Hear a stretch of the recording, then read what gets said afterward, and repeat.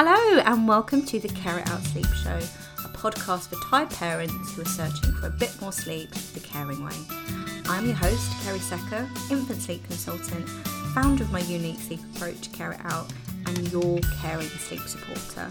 I really hope you'll join me on my mission to get Smalls a settled night's sleep without the tears, training or techniques. I love talking about sleep and I can't wait to share my sleep subjects with you. My approach to getting you more sleep is simple, straightforward, but above all, it's got to make sense and feel best for you. Ready to get more sleep? Then let's get started.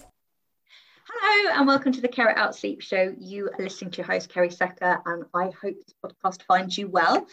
Today is going to be yet another consultation episode, a live consultation episode, because the last couple of episodes have been this format where I speak to a real life parent and we have a chat like a consultation would be, and they've been really super popular. And today I wanted to do, I think I've done one on 6 months, 12 months, and today we are going to be looking at sleep around the 2-year-old mark. So today I am going to be talking to Becky. She is mum of Miles and one on the way. Yay, I remembered to say that. And we are going to be talking all things toddler sleep related. Hi Becky, how are you? Hi, good, thank you. How are you? Yeah, good. Yay, we've got there. I was so worried. We're laughing because it's literally taken us half an hour to even get to this point to record. And I thought at one point I wasn't ready to do it because I was laughing so much. There was lost passwords, we couldn't record it, and there was audio, but we're here now and it's all good. Becky, how are you? Yes, good. Yeah, good to finally be recording. Yeah, me too. I was like, oh my gosh, because I do everything to the wire. Like I don't really plan much. You probably and this is going to be out next Tuesday, and it's that we're recording this on Thursday. And I was like, oh my goodness, what am I going to do with no podcast next week and no help? But we've got here, and I'm really looking forward to talking to you. Welcome to the Me too. Show. Thank you for having me. No worries. Well, I'm hoping this episode is not only going to help you, and it's going to help me. You get to talk about Miles and get some sleep suggestions tailored to his sleep story. Yeah. I get a podcast episode, hopefully, if it is actually recording, because quite frankly, at this point, anything is possible. And also, parents listening to this, I'm hoping are going to find it really helpful. The feedback to the last couple of episodes were really good. So, yeah, just tell us a little bit more about you. Talk to us a little bit more about Miles. Yeah, so I'll start with Miles because he's the star. So he turned 2 in March. He is a fireball of energy. He just goes and goes and goes. He's great. Seems to have FOMO when it comes to nighttime sleep, though. His afternoon nap, we've got down to a T. We'll bring him up and he's asleep within like 30 seconds. It's amazing, but the nighttime does not he does not do the same at nighttime. It takes quite a while, anywhere from half an hour to an hour to get him to sleep. He'll go to sleep in his bed. He's still in a cot at the moment, and we're looking to transition at some point, but he'll go down anywhere from 2 to 3 hours, and then he'll be awake crying. Sometimes if we're lucky, we can get him and calm him down and get him back into bed and back to sleep. Other times we're not so lucky, and he ends up in bed with us, which before I was pregnant was fine, but now I'm in the latter stages of pregnancy. It's just not comfortable for anybody now. So it's we need to kind of figure out what we're doing. We've tried other methods with him when he was, I think, about 11 months old, just before I was about to go back to work, and we tried Cry It Out. I really didn't want to, but we felt like it was our last resort, and he just cried until the point where he threw up, and that was it for me. I could not do it anymore. I couldn't just sit there and listen to him cry to the point where he was sick anymore. So we just scrapped that, and then we just carried on as we were going. And now a year later, he's still not sleeping through, which is, fine for him. It's not affecting him in any way, shape or form. And it wasn't affecting us as a couple or our sleep up until recently when I got pregnant and now in the later stages of pregnancy. Cool. Thank you for sharing that, and congratulations with your one on the way. That's very exciting. Thank you. Do you know what you're having yet, other than a baby? Another boy, so I will be outnumbered. I know. Well, it's very exciting. Well, I just want to lots of things I want to reassure you. First of all, I just want to reassure you that I'm not anti anything. I'm not anti sleep training. I'm not anti crying it out. I'm just here to offer an alternative. And for some babies, and for some families, that feels like a good fit for them. It works for them. Amazing. All I ever want for families are lots of things, but the two main things are that they get the sleep that they need, like sleep is settled, and they do it in a way that works for them. And sometimes we have to try these things to see whether it works. And as you said before, you mentioned this in our little pre-chat, that as soon as he was getting upset, that was it. He parked it that first night and that was it. And I think that's so important. I always think these things are worth a go if they feel a fit for you and you want to give it a go. But you listened to your instincts and was like, no, this isn't working, and you parked it. And I can't tell you how you're going to feel about that, because only you know how you feel. But it's happened. Lots of people try it, it doesn't work, and go on to find more settled nights. It's so many parents, any reassurance, so many parents that work with me on a sleep service, like one-to-one, they have tried that and it didn't work, and then we work together and move forward. So I'm not here to judge anybody. I'm not here to add to sleep. I'm not here for any of that. I am here solidly for reassurance and to share that there is an alternative if you tried it and it didn't work, or it doesn't feel a fit for you. That's all. And I'm really happy that I wasn't sure whether you're going to share that, Becky, but I am glad that you shared that, because I'm sure some people listening will find that reassuring. It can help them to follow their instincts and just know that they're not alone. For sure. Important. I think if we shut down these conversations, I don't think that's particularly helpful. No, I agree. And the other thing I just wanted to reassure you, because always here for the reassurance, bucket loads of it, is that toddlers can find sleep tricky. You probably know that because we're talking. An understatement of the call today. But I think we were talking about this before again, that there's so much talk about baby sleep, which is why I use the word small, really, because it's for all ages. But toddlers find sleep tricky too, and sleep isn't necessarily sorted or settled by a set age. And what I say for babies very much stands for toddlers too. It is completely normal for toddlers not to be sleeping through the night. It's completely normal for toddlers to have needs and feeds at night time. It's completely normal for their sleep to shift around, to miss all of those things. But it doesn't mean that your toddler is broken, you're doing something wrong, and they're never going to get to settle sleep. As children get older, and if sleep hasn't settled, I just notice that we shush it down. We avoid that conversation because there is judgment out there, isn't there? There's judgment, there's pressure. So it is completely normal. If you're listening to this and your toddler is finding sleep a little tricky or a lot, it's a complete shiz show. You are not alone.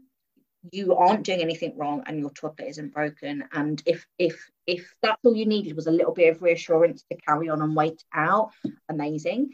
And if it isn't working for you, like, I'm always going to share that, because that is natural and normal.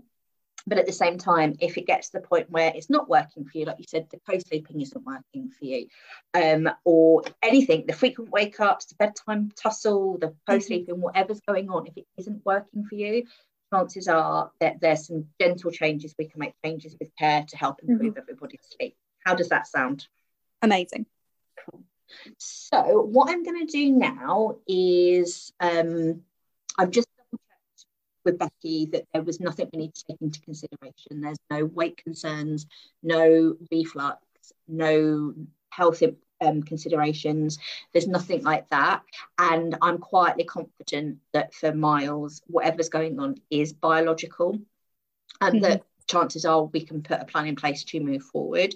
I think it's really important for practitioners, whatever they're practicing in, to stay in their scope of practice. So it doesn't matter how far down the podcast we got sleep service. If I felt it was outside of my scope of practice, I wasn't qualified to give this advice, I would always halt it and signpost you on to the appropriate support. I think that's really important. But as far as Mars is concerned, quietly confident it's biological. And the other thing I just wanted, it's worth mentioning, and I'm going to do a post about this next Monday to kind of tie in with this podcast, is that again there's a lot of talk about babies not manipulating you, and then kind of suddenly changes. I don't know where that tipping point is, but it suddenly changes around 18 to 20 months, where all of a sudden their behavior or their crying, it's manipulation. And I just want to give you reassurance that toddlers cannot manipulate you any more than your baby can. I think that's so important. I'm not sure how a toddler could even think about manipulating you. They're still so young. They're still so really young. They really are, and it's actually quite a complex process. I know they might not be giving you this impression, and I understand it might not feel like it, but in order to manipulate you, they need 3 parts of their brain fully wired, and that doesn't happen until puberty and beyond. So toddlers are no more able to manipulate than your baby is. I think that's really important. Toddlers, when they're crying or they're crying, emotional meltdown. I'm not a massive fan of the word tantrum, but that is what a lot of parents will know as emotional meltdown or tantrum. They're fighting bedtime, they're waking up at night time, they're not staying in bed, they're doing all of those things. It's not manipulation, they're communicating to you. And I think I really wanted to get that across as well today, because where do you think that tipping point is? I think it's around 18 months, between 16 and 18 months. I think there seems to be this thing that as soon as they can walk, then that's it. They're they're not a baby anymore. They can think of all of these things, and they can manipulate you, and everything that they're doing it for a reason. And if they look older as well, I think that also adds to it. For sure. Definitely. I think as well, because Miles goes to nursery, and we had a parents' evening type situation with them, and they were saying that his development in terms of speech is ahead of where he should be, and along with that comes a not a judgment, but I guess a more of like a he knows what he's doing kind of expectation maybe. Like he knows he's not going to sleep on time, or he knows he's doing this on purpose or whatever, and I just think it's a load of rubbish. No, I completely agree with you. There's definitely cause and effect. Like there's definitely unwanted or undesirable behavior. There's definitely things that don't work. There's definitely emotional outbursts. Oh my goodness, I could do a whole podcast episode on things I've had emotional tantrums or emotional outbursts on. That definitely happens, but it is not manipulation. No, definitely not. Cool. I thought that was worth going through. But I think what we would like to do today is I would just like to go through what's happened. So just to recap what's happening for Miles. He has a nap during the day. Bedtime is a bit of a bedtime tussle. It gets pushed quite late, I understand. So it's not that it gets pushed quite late. We'll get him to sleep anytime between 7 and 8 o'clock. But it's that period between 7 and 8 o'clock that is tough. And really quite tough actually, and he will fight it until the very last second. That's the bit and it never used to be like that either. Even when he still wasn't sleeping through, we could still get him down calmly and within 15-20 minutes, but it's only probably the last 7 months where it's become more of a struggle. Makes total sense. And again, I just want to reassure you that toddlers, smalls are constantly changing. So what might have worked for quite some time or quite a while can all of a sudden just stop working altogether, or it changes. It is completely normal. And then also he's a little bit unsettled at night time. Cool. So what I would like to discuss today then are his naps. I'm going to write a list. So his naps, his bedtime resistance, which is that resistance is real, it's completely normal. We'll go through that, and then the unsettled night, and then the moving away from co-sleeping. I heard that really isn't working for you anymore. No, and especially not with another baby on the way. No, it makes total sense. Cool. Do you have any questions so far? No, I don't think so. No, it's all made sense, and you don't have any sleep questions or anything. Not that I can think of, but I'm sure I'll probably have some as we go. Cool. And as they come up, I'm more than happy to answer them. Cool. Okay, well, it's the same, but my theory doesn't really change for toddlers and for older ones. Yes, there's definitely less focus on the naps, but everything else still stands. Everything, sleep is all about biology. I'm still very much about supporting toddlers to their biological best. I know there's a lot of pressure to get toddlers to sleep through the night. Yeah. Adults, not all adults do that either. It is normal for them to wake up, need a feed or a drink, and to wake up at night time. It's when it becomes unsustainable or we need to do something to get them back to sleep. I think that's really important. And I still very much look at it's not about behavior. I think that comes up again, that tipping point. That's a really good point, Becky, about when they start walking, that becomes a tipping point, and that we just have so much more expectation on them. I think more pressure on ourselves. I forgot where I was going with this. I knew this was going to happen. What was I talking about before? The naps. Oh, damn it. It was really good. The expectation. The whole sleeping through I know. So looking at all areas. So it's still very much looking, everything is linked for your toddler. There won't be just one reason behind an unsettled night's sleep. And I suddenly, I know what I was talking about, the behaviour. Sleep doesn't just all of a sudden they hit a certain age and sleep becomes behavioural. Sleep at any age is still about biology, always, but sometimes behaviour isn't bad ever.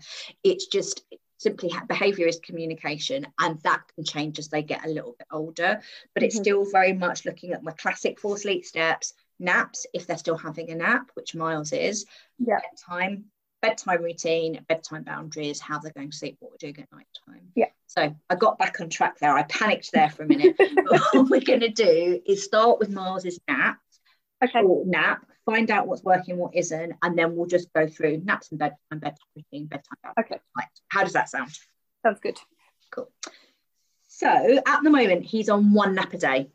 He is, yes. Cool. And what time is this? So when he's at nursery, they put him down at about 10 to 12, but when he's at home with us, he goes down about 12:30. No worries. And how long will he sleep for? Nursery, anywhere between 50 minutes to an hour and a half. At home, anywhere from an hour and a half to 2.5 hours. Okay. Well, first of all, I just want to talk about nap needs at 2 years old, because like most things on my approach, nap needs at around the 2-year-old mark vary from toddler to toddler, and how much they need will very much depend on Miles, or for people listening, your toddler. And some toddlers at this age, sleep is definitely a spectrum, and some toddlers at this age need no nap. I know you might not want to hear that, but they don't. And some still very much need a good 2 hours chunky nap during the day. And the best way to gauge, like most things on my approach, is look at them. Miles is the manual Miles, and it's important to get it into context. To know how much nap he needs, we need to look at how he's behaving in the bedtime routine, or what's he like in the bedtime routine, that's a better word for it. How's he going to bed? And there is a bit of a tussle come bedtime, so I do think that is linked to his naps. And also just a bit of reassurance that it is completely normal for them to have a different nap routine at nursery or childcare at home. And I do not expect your toddler to go down at exactly the same time, even at home, exactly the same time every day, and sleep for the same amount of hours every day, because they're all really different. And again, it's important to get it into context and what's going to work for your toddler. I have a feeling, does the bedtime tussle happen every single night? More often than not, yes. More often than not. I am wondering whether he is like the most important thing at Miles's age, if he needs a nap, he's having it, and it's in the middle of the day. So that's a double tick before we start. But I am wondering whether he's just getting a bit too much nap during the day for him. And sometimes it can be a real chicken and egg situation, because what comes first? They go to bed late, so they're having less sleep overnight, so they need more nap during the day, and then they have more nap during the day, so they're not ready for bed, and then have less sleep overnight.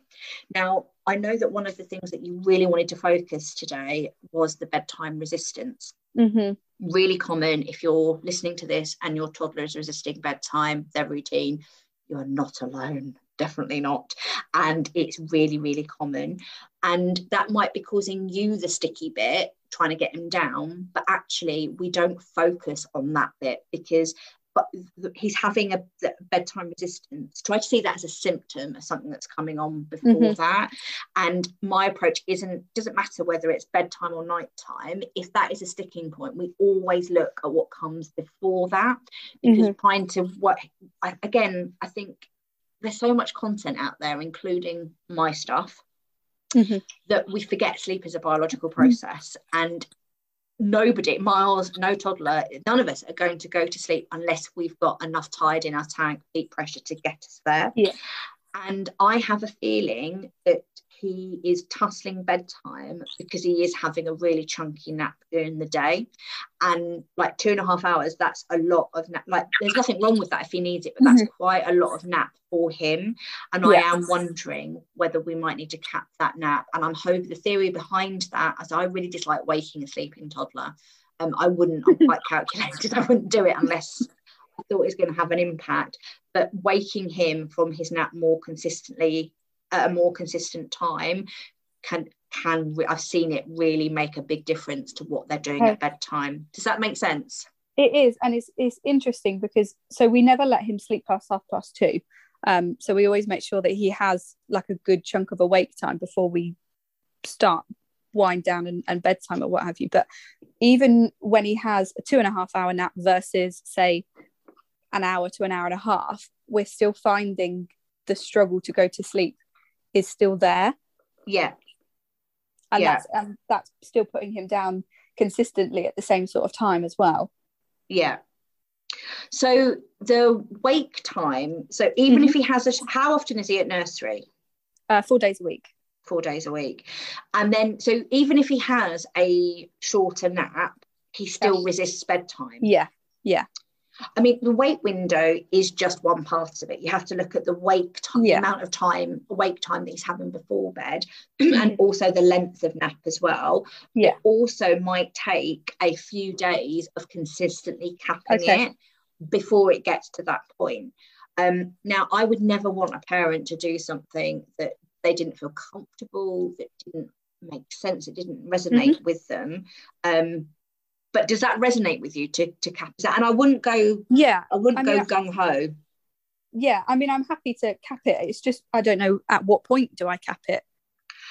I would probably meet him in the middle. Like at home, there's a common theme. He has an hour and a half, sometimes at nursery and sometimes at home as well.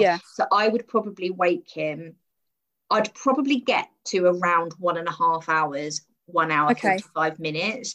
But I think I would cap it slowly, because to go from 2.5 hours at home to then just 1.5 hours on his home days, that's quite a big jump. So my suggestion would be, I love a tiny weeks over time approach. I would probably take it down to say 2 hours for 3 or 4 days, give him time to adjust, and it is going to take a little bit longer because he is at nursery as well some of the time. And then once you're there, keep checking in and see what happens with bedtime and what's happening overnight, and then cap it again. Do it very slowly. And this comes back to that it's rarely just one reason why they are up at night time. Like naps are just one part of it, bedtime is another part of it, bedtime boundary, how he goes to sleep, could be playing a part. So it's not simple as me saying, well, you just got to cap his nap and that's going to improve bedtime in the nights. It might do, but it's more likely you need to look at other areas too. It's just one part of it. And you are his expert. Nobody knows Miles better than anybody else than you do, or what he needs better than anyone else. But I forgot where I was going with this. I don't know what is wrong with me today.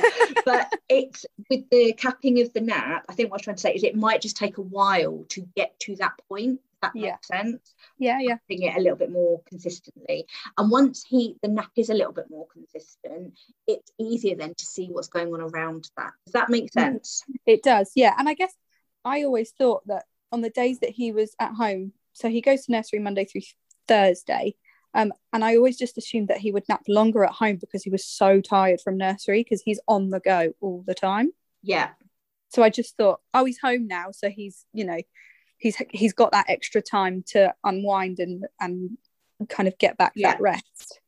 Yeah. But maybe that's not the case. Well, it could be. It could be that he's in a familiar environment. He hasn't got the hustle and bustle that goes on at nursery. It could well be that he's more tired come his home days, and he wants to sleep a little bit more. And quite often, I don't expect him to sleep the same amount of time. I said this before, every single day, because that's crazy talk. Nobody really does that.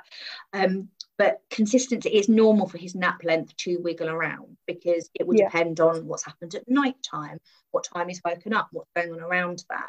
And quite lots and lots of parents come to me looking for two things, actually: consistency and confidence.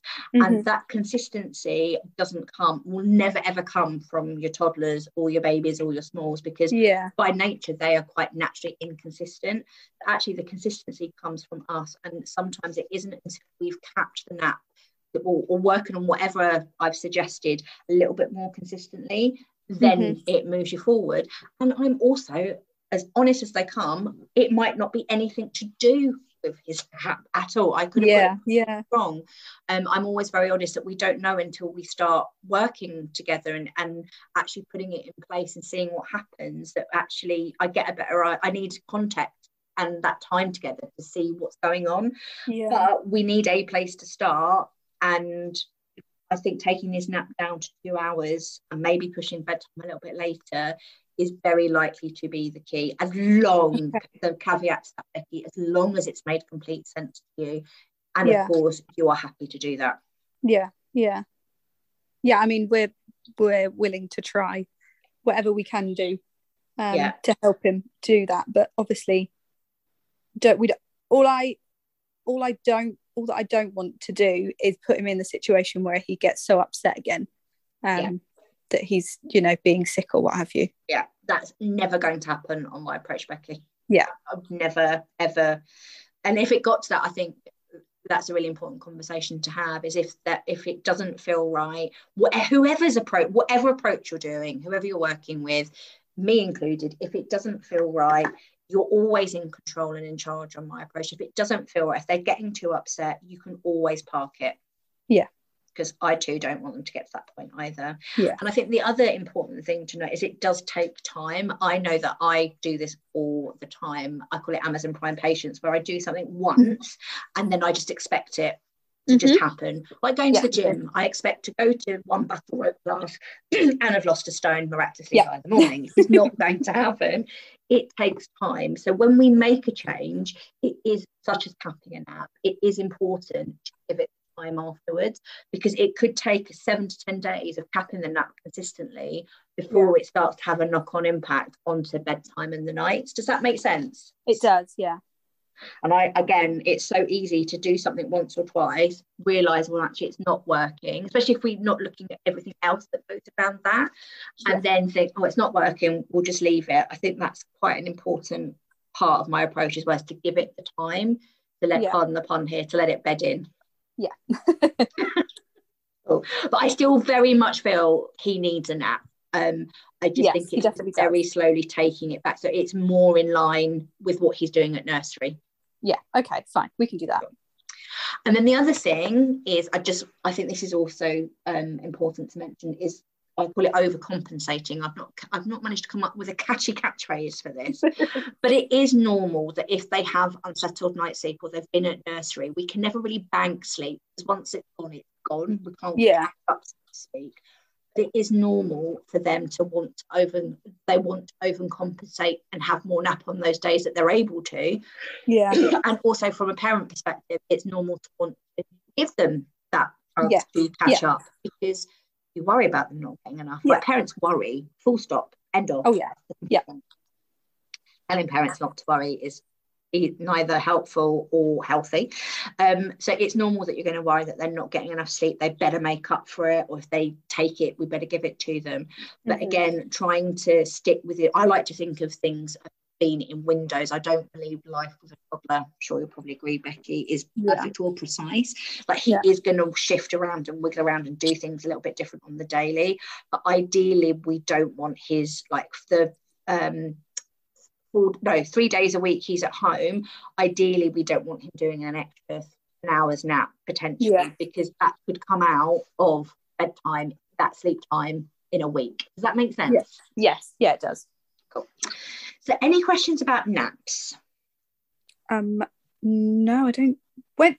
Actually, when would you expect toddlers to start dropping a nap? Again, this is a really huge spectrum, like most things. I'm not assuming I know Miles better than you do, because that is crazy talk. But it doesn't sound like he's ready to ready to drop that. No, I don't know him, and I really don't think he is. He is taking a really chunky nap every day, and he goes down quite quickly. Anywhere from 18 months young. But it does happen, and sometimes all the way up to 4. The only time I suggest moving to a no nap day is when bedtime is really super late. It's impacting their sleep at night time, or their wake up time, or like they're having a bit of a parent party, a split night, or they're able, if as soon as they manage to 3:30, 4 o'clock without needing a nap, that's when I would transition to a no nap day. Okay, fine. Some might need a nudge. Yeah, that's ballpark what I would look at. Okay, cool. Yeah, he's nowhere near. He refused a nap 2 days in a row, and for the whole afternoon he was just so not with it, and just not his usual self. I mean, you might find from anywhere from 18 months, 2 years, that they might go the odd day without dropping a nap. And again, it's natural to think, oh my goodness, that's it, they're dropping their nap, and give them no nap. But it's still worth putting them down for a nap. I would only go to no nap once they'd refused it for a good 5 to 7 days. In a row.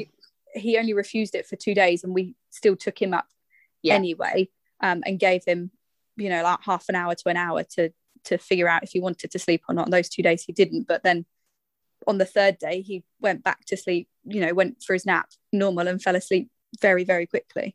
I think that sounds really sensible to do that. Cool. And just it is normal for them to, especially when that no nap transition is on the cards, or your toddler is thinking about that, it's normal to drop a nap for a couple of days, pick it up again, have a nap every other day, like not have a nap once a week. Like dropping naps, like everything sleep related, it isn't a straight line process. Definitely. And it looks different, but it's always worth trying that. I think that was sensible. Cool. Any other questions about naps? Not at the moment. No. Shall we have a chat about bedtime? Let's. Bedtime is a biggie, because this is one of the biggest things for you and Miles, is this bedtime resistance. So what time, well, first of all, I want to start off, there is a lot of pressure, like most things sleep related, to get them to sleep at a set time. And that time is quite often 7 p.m. I call it the 7 p.m. pressure. And some toddlers at Miles's age are ready for bed at 7 p.m. and some most definitely aren't. So sometimes looking at bedtime, it's always looking at the general guide of an age appropriate bedtime. Then you've also got to get it into context for Miles as well, because if he's having a cracking 2.5 hour nap during the day, or an hour and a half nap during the day, chances are he's not going to be ready for bed. And even then, some toddlers, and he's always your baby, but some toddlers will need they're just not ready for bed before 8 o'clock. So sometimes it's about shifting our expectation and taking that pressure off, that they've got to get to bed within that window. And the other thing is if he's having a nap during the day, that can also push bedtime later. So let's talk about, what time is he going to bed at the moment? More consistently than not, he'll go to bed he'll go to sleep anyway between 7:30 and 8 o'clock. Okay. And do you feel that's too late? I would prefer him to be asleep by 7:30 than 8 o'clock. But I can't force him to sleep.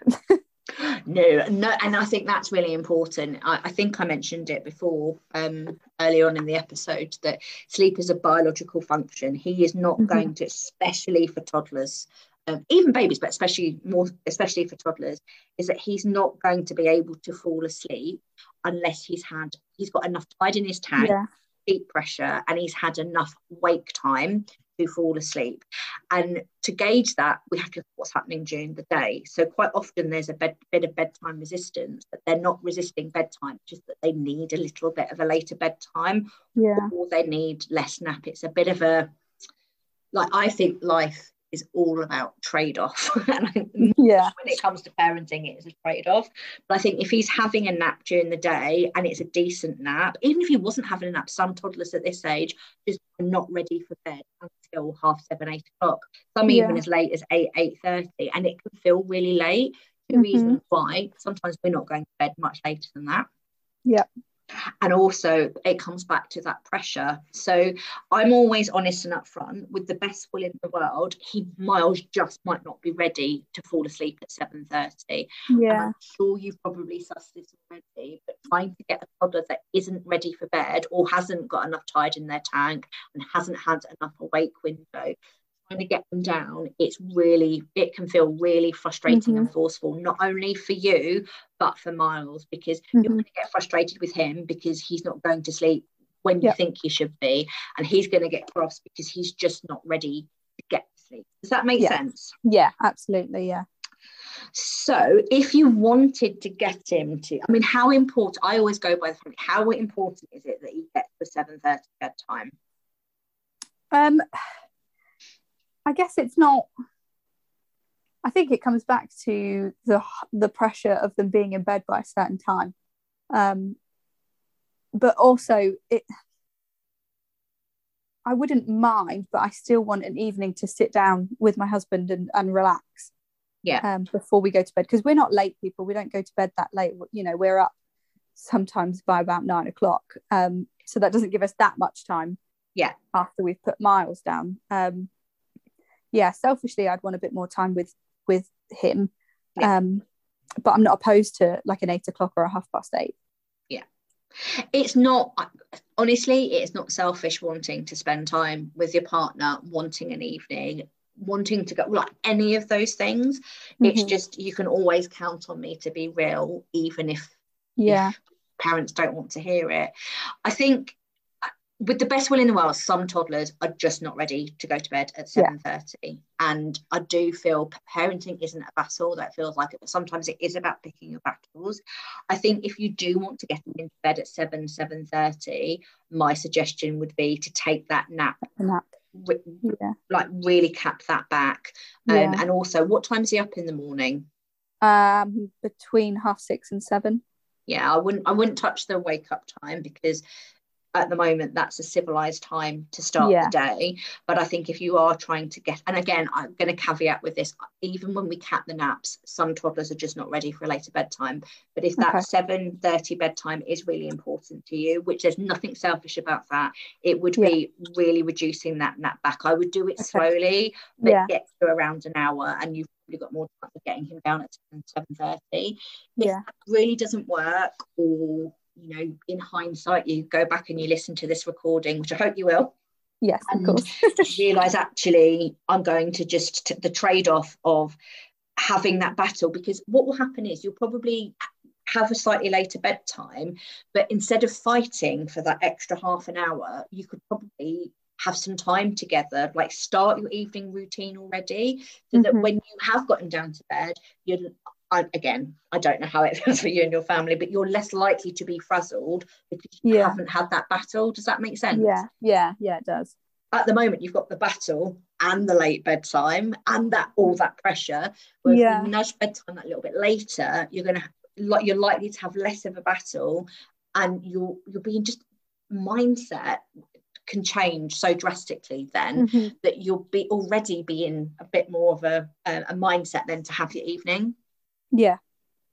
And also, I think it is worth noting is that again, there's so much pressure to keep playing with your toddlers and going all the way up till bedtime.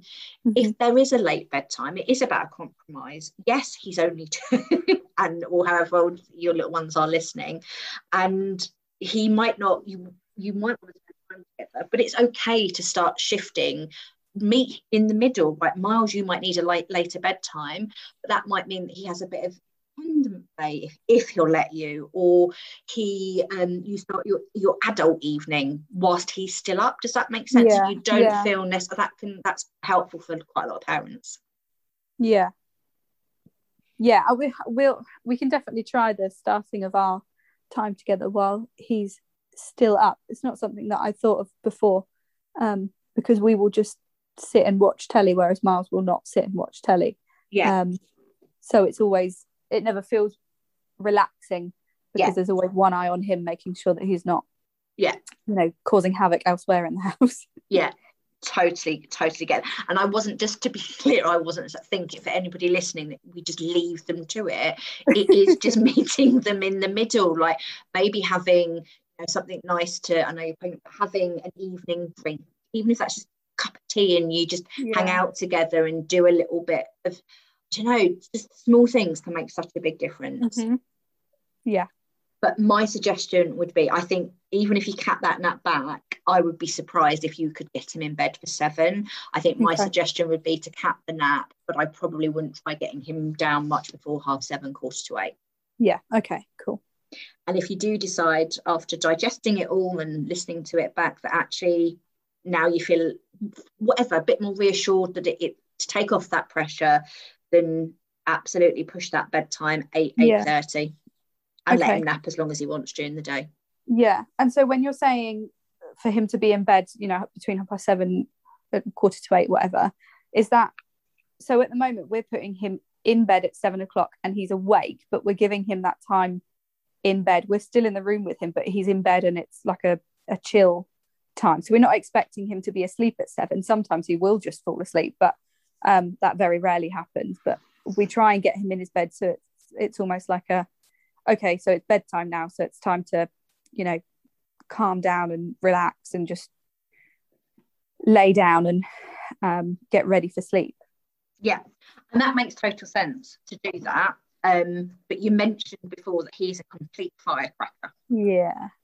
Like he is on the ball. You described him as a little ball of energy, and lots of parents listening will also have toddlers that are little firecrackers, and it makes sense to put them into bed early and give them that time to futz around.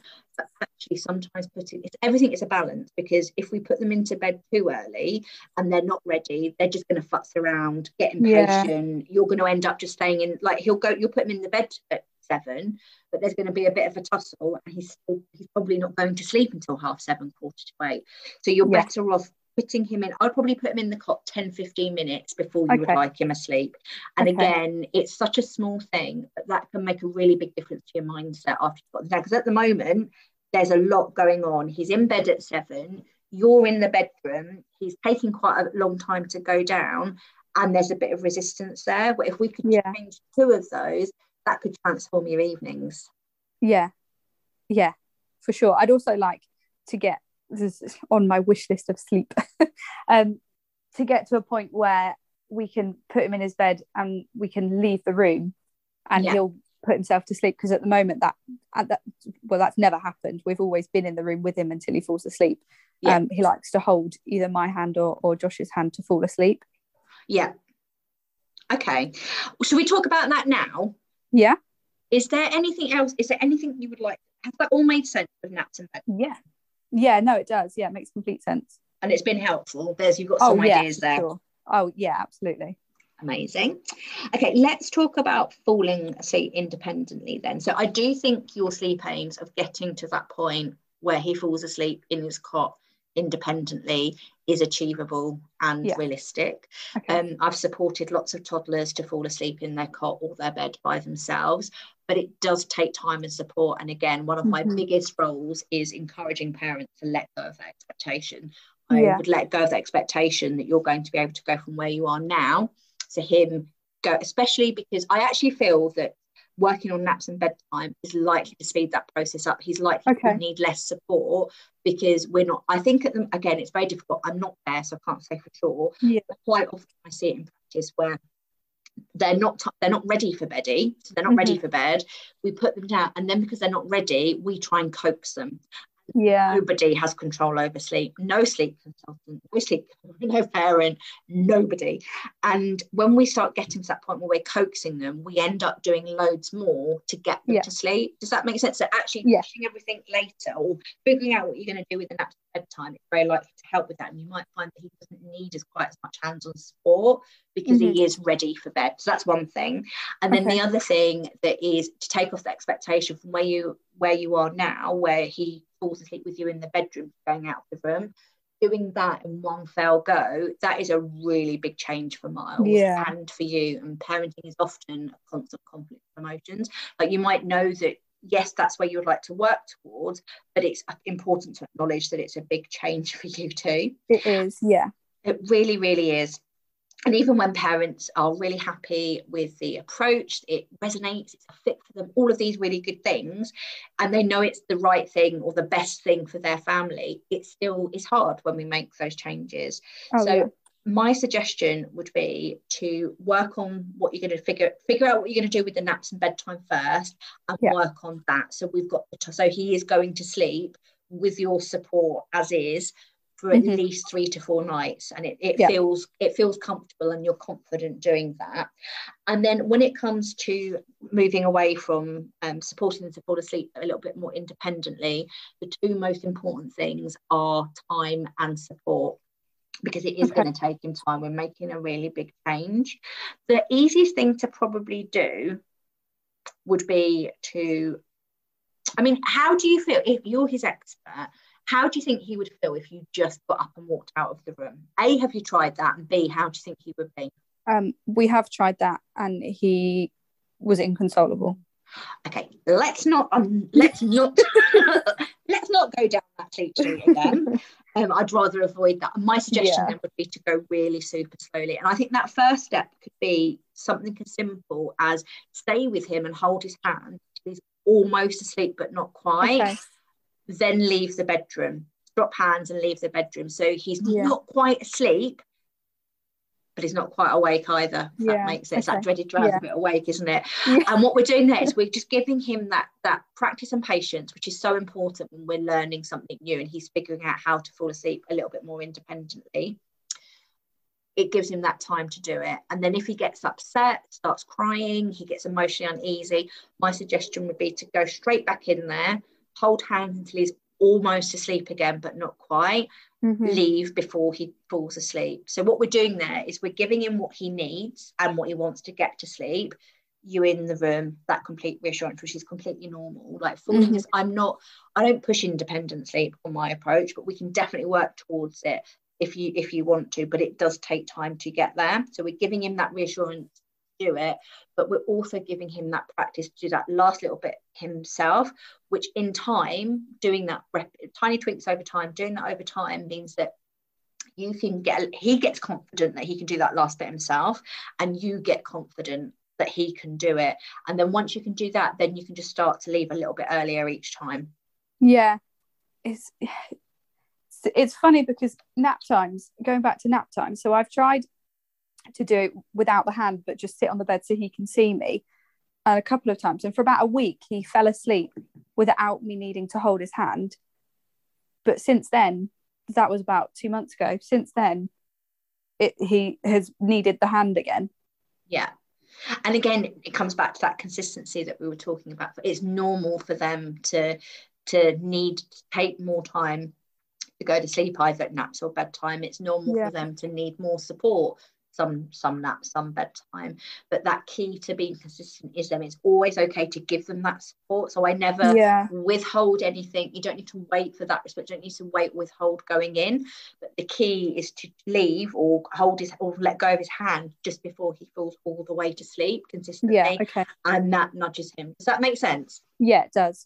But that's really common, really, really common. So how does that sound at bedtime? Does that all make sense? It does, yes, definitely. I just think we'll probably try tonight as well. The slower you go, the easier it is. I'd probably work on, if there was, like, everything on my approach as a priority order, I'd probably suggest doing the naps first, because you're going to find it so much easier to work on getting out of the room when he's actually ready for bed and he's tired enough. Otherwise, if they're over or under tired in Mars's case, you need more and more support to get there. And just do it very, very slowly. So just to repeat that bit, you do your normal bedtime routine, you sit just as you are, like next to the cot, holding hands, just before he falls asleep, calmly and confidently leave the room, give him that all important practice and patience to do that last wee bit of falling asleep himself. He does it, amazing. That's a sleep stride. If he gets upset, emotion uneasy, he wakes, that's okay. That's all part of the process. My approach is definitely a process. You just go in straight away. Again, that's really important. We don't need to wait or withhold. We're going straight away, hold his hand until he's almost asleep again, leave again. Build up. And that first night, it might take him much longer to fall asleep. You might need to go in and out, in and out, in and out. That's all part of the process. I put no time constraints on them when we're changing bedtime boundaries, because it's a biggie. And I don't put an arbitrary number on how many times you have to go in and out. We just hold that space for him. The first night you might have to go in and out numerous times.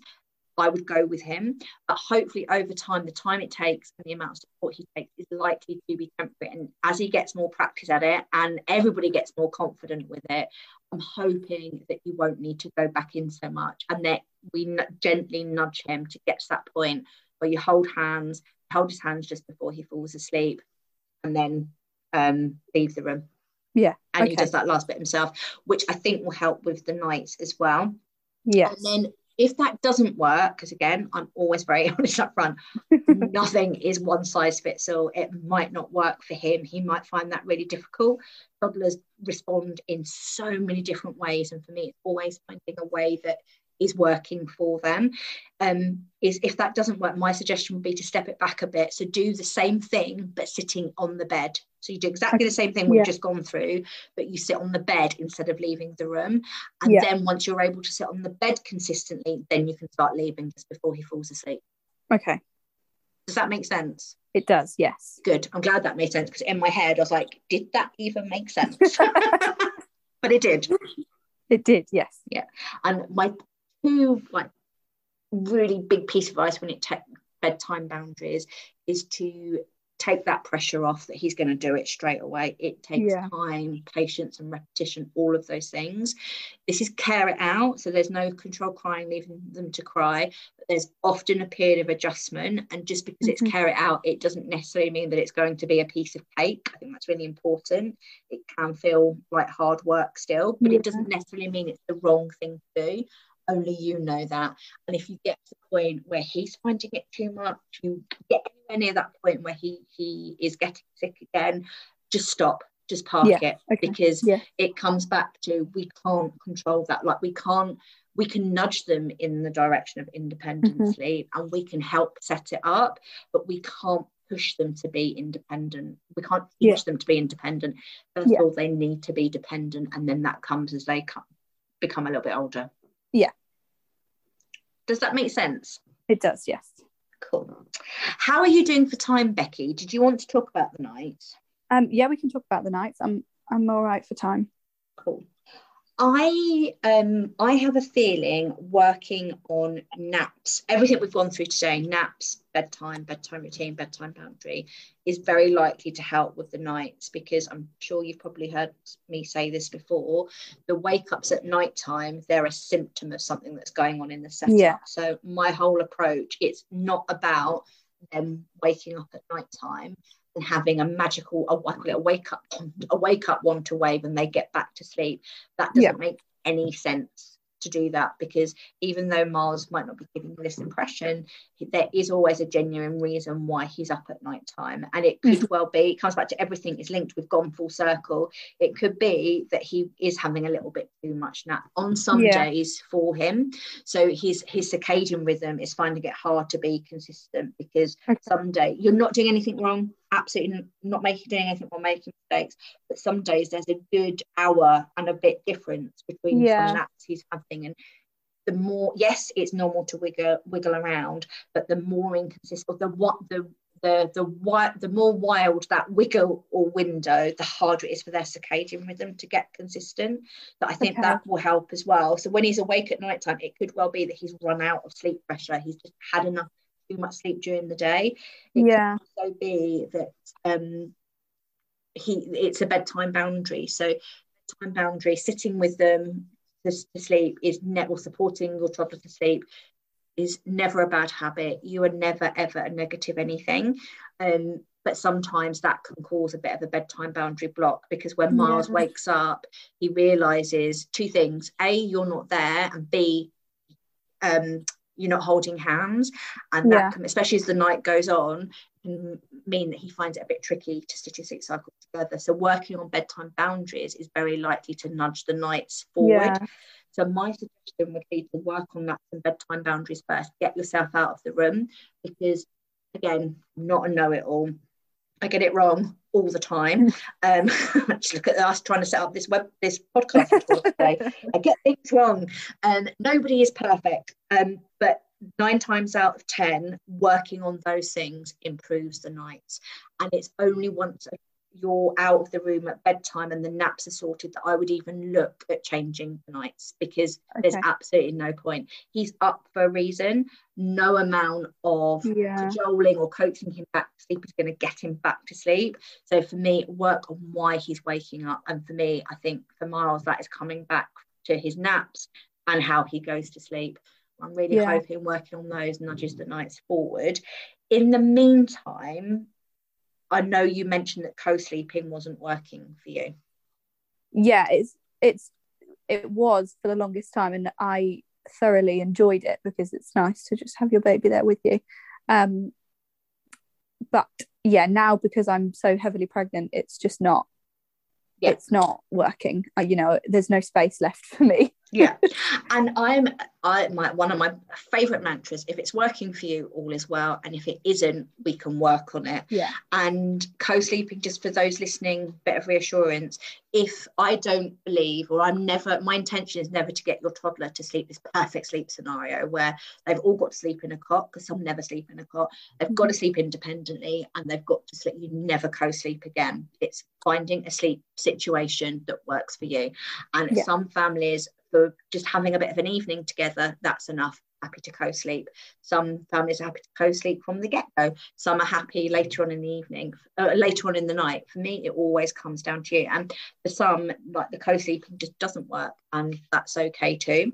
So my suggestion would be, if just wanted to reassure people that if you bringing them into your bed at night time and co-sleeping for the rest of the night, whatever time you're doing it, isn't giving in, giving them doing the wrong thing. It's not lazy. If it's working for you, all is well, and you don't need to change. However, if it isn't working for you, my suggestion would be to figure out why they're waking up. So all the things we've gone through for Miles today, and then when he does wake up, my suggestion would be I call it the bed buffer, is to just have us pick a set amount of time that you feel comfortable with. So some families even choose 5 minutes to begin with, but 5, 10, 15, 25 minutes. And when he wakes up, take the time to resettle him in the cot before bringing him into your bed, because chances are, again, I sometimes get it wrong, but chances are sometimes giving them that time to settle in the cot, because that time, even if it's 5 minutes, will feel like 5 hours at night time. But sometimes giving them that time to do it moves them forward, and they settle back into their cot for another chunk of time. And then take off that expectation that when we're moving away from co-sleeping in the middle of the night, that you've got to do it all at once. You can do it really gradually. Everything on my approach is a very gradual approach. Start doing that at the first wake up and get curious and see how long, whether he settles back into his bed that way, or you might not even get to this point if everything else works, but if you do get to this point, give him that chance to settle for that first wake up, and then when he next wakes up, if you're happy to co-sleep, you can crack on. And then if it's not, which you said it isn't working for you, then you can do the same again. And it's such a tiny tweak from what you're doing, but that can make a really big difference, because it's at nighttime, it's so easy to get into that mindset of they're awake, oh, they must want to come into bed. And that's again, no bad thing. It's not a mistake, but by doing that straight away, we're not giving them that practice and that time to get back into their bed. So sometimes just giving them that bed buffer, it moves you forward. We're definitely guilty of, we'll give him what feels like 10-15 minutes, but actually probably is no more than a few minutes to get him back into his bed. And then if he doesn't, he comes in with us. It's completely normal. And again, this ties in with why I very rarely look at changing anything in the nights, because it is so hard to do that. It's so tiring and so hard to do that. So changing what we do at night time really is the last resort. And working on everything before that, again, is very likely to move you forward. And then the step up from that would be to I would see if that works, and then again up a notch would be, instead of him coming into your bed, you could, I don't know if this is going to work for you, Becky, because being heavily pregnant, but staying in the room with him. It's something that we have discussed for sure, and it wouldn't be me, but it would be one of us that did it, which is fine. And then what that does is, again, it's a trade-off, it's a middle ground. He's getting a parent in the room, which that I think that's what he needs, is he needs you to be with him when he wakes up. And I think a big part of that is bedtime boundaries. So I'm literally saying a prayer up to the sleep gods now that helps you move forward. But when he wakes up, and if that doesn't work, if the bed buffer doesn't work, the next step would be, okay, we are going to stay in your bedroom. You can have me, or you did say dad before, didn't you? I'm not assuming. You can have me or dad or other parent, but the next loving limit that we put in is that you stay in their bedroom, and then take that time to settle back to sleep. And then once you've done that, then you can start to wiggle yourself out of the room. And once they've got in that confident, actually everybody, you're confident that they can go back to sleep in their cot, they're confident that they can do it, sometimes that then nudges them on as well. And then if not, it's so much easier to remove a parent than it is to remove a baby or a toddler. Parents tend to give me less grief than toddlers. And then it would be the same thing. That is very likely to have cracked the co-sleeping by then, but for some there is another stage where you would leave just before they fall asleep. But hand on heart, I hope you know that I would be honest with you, I can't, years since that happened, because usually by working on all of those things it would have stopped to that point. Cool. How does that sound? Does that all make sense? It does. Yes, it does. Cool. I mean, my biggest worry with all things sleep is that I just don't want him to feel like I've left him. I think this is a really common worry, and again it comes back to parents' worry, full stop. It's completely normal.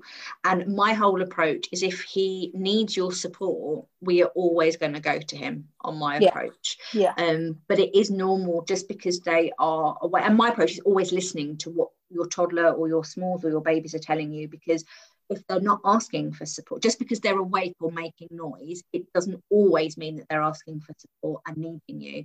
And I know for some families that can figure off emotions that their child is being left or abandoned, or we're ignoring them. But that's just never going to happen on my approach, because if he asks for support, he's emotionally uneasy, we are always going to go in straight away every single time. I think it's really hard to boil down what Care It Out really is about, because there's so many things now that there's little parts of it. But I think it does boil down to, it's a trust thing. Parents have to trust themselves. I think that's really important. And trust your toddler. Trust that if he needs you, he is going to ask for you very, very, there's going to be no mistaking it, and then we're going to go in straight away. And he has to trust that if he asks for support, you're going to go. And just because they are awake or you're not going to them straight away. Again, I think we've almost flipped in 20 years. We've almost flipped the other way. So again, I'm really not, I hope it never comes across this way, but I'm never a know-it-all. You never ever stop learning. And I think that point when you say that you've stopped learning, I think that's a very dangerous path to be sliding down. But I was a nanny. My background is I was a nanny for 20 years, and 20 years ago it is worse than it is now. Everybody just did. There was no alternative. There was no Instagram, there was no group, there was no NCT. Well, there probably was, but it wasn't like it how it is now. And everybody did the whole, didn't even think about it, did the majority. In fact, that's not fair, I mean, to everybody, but the majority was cry out, and it just, that's what you just did. And now we've almost gone full circle in the 22 years, and now just not responding straight away, or them being awake, or them crying and not going straight away, it's all of a sudden gone, well, that's sleep training, or they're being ignored, or their needs aren't being met. And that isn't, yes, that might be the case for some, but not the case for the families that I'm working with, definitely. Does that make sense? Yeah, it does. Like, just because they're crying, just because they're awake, just because they are, you can't get to them straight away, especially with food, it's impossible to go straight away.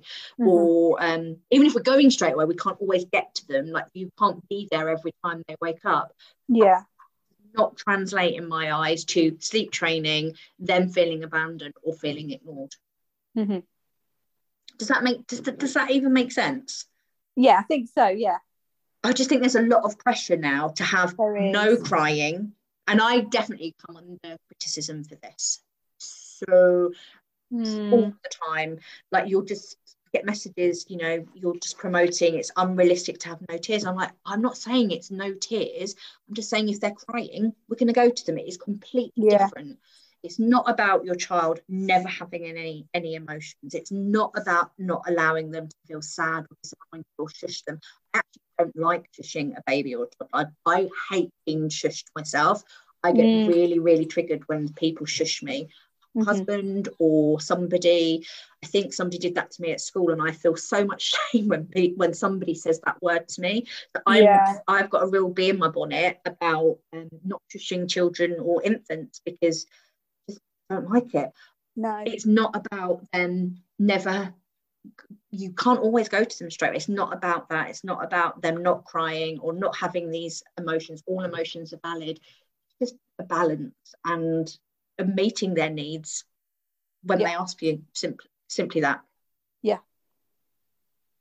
I think a good way of looking at it is, somebody said to me that, oh gosh, they're not going to have any attachment because they cry in their car seat, or, you know, when they're in their high chair, but they cry. All babies and toddlers simply, and adults simply cry when we are communicating, and it isn't about muting that. I think it's really important. And just because they are crying, it doesn't necessarily mean that it's sleep training. No, that's all. Yes. God, it's hard being a parent. It is. So I think ultimately you just want to get it right. That, you know, I just want to know that I'm giving him every opportunity that I can to do the stuff on his own. And if he's not ready to do it on his own, then that's fine. We'll get there when we get there. But I just want to know that I am giving him every opportunity to do what he needs, or do what he can do. You're doing all, do you know what? All parents are amazing in my eyes, and you are doing an amazing job, Becky. Thank you. I think it's so important. I've seen over the years more and more pressure on parents. It's especially in this social media age. It's all you ever really see, is that if your child isn't sleeping through the night by 6 months old, then there's something wrong with them. Or, you know, if they're not walking by a certain point, or if they're not talking by a certain point, or if they're not meeting certain milestones, you know, that there's something wrong, or that you've done something wrong. But it's really not the case for the most part. It's, you know, they all learn at their own pace. They're all different, and we can't, again, I see this so much in practice. Like, we're always, I think it's human nature to always look to the future. I call it future forecasting.